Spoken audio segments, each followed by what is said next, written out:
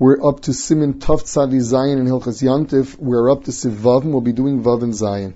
Evazim v'tarnagolim v'yonim. Evazim are geese. Tarnagolim are chickens or hens. Yonim are pigeons. Shebabayis o shebachotzer, that are in your house or in your backyard. Ha'omdim la'achila, that you expect to eat. The halach is mutter l'tsudan v'ein tzarech zimun. You're allowed to go and actually trap them on Shabbos, on Yantif, and eat them, and you do not have to say before Yantif, I'm going to eat these. What's pshat in it? So first of all, we're not talking about a hen that you have for the sake of eggs, because that is not ready to eat. That is muktzah. We're talking about a hen that you expected to eat. All of these things were things that you expect to eat.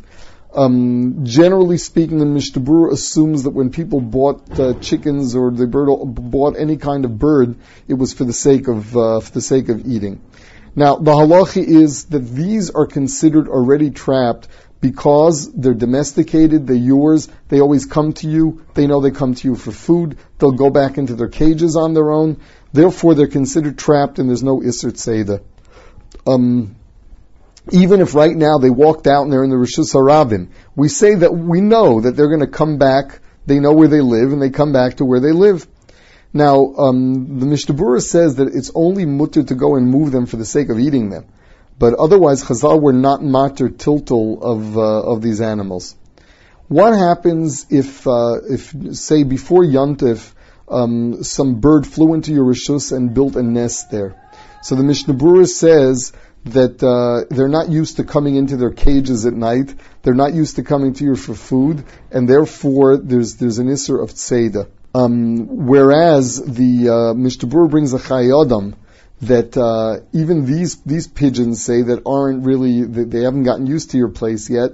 Nevertheless, at night, when they're asleep and they're not all that alert, although they wake up easily, but they're not all that alert, they're not considered mechusarim tzeidah. It doesn't take all that much to trap a sleeping bird.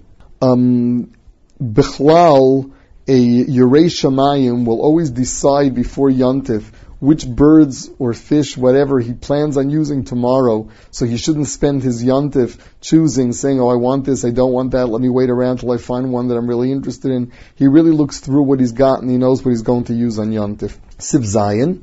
Shar kol chaya v'ov shemechusarim tzeidah. Any other animal that is mechusar tzeidah, shetzarech lo mohava metzuda v'netzudena, where you have to say, bring me a net, I want to trap it. Osur letzudan v'litin lifnei amazonas, those animals you're not allowed to trap and you can't feed.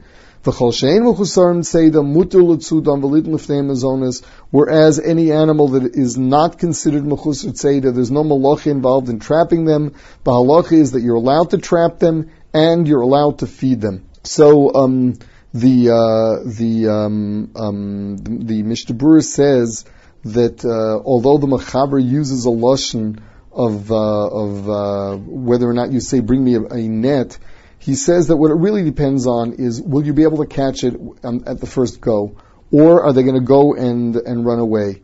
So let's say there's an open window or an open door, the roof is open in a way that they're going to fly away, even though you're nearby them, they're considered mechusar tzeidah. The Bir Halacha brings a Rashba who says that in the case of Hefsid, where you're afraid that they're actually going to run away from you, you're allowed to give them food. The case there he's talking about is bees, where if you don't provide the bees with food, they're actually going to all just fly away.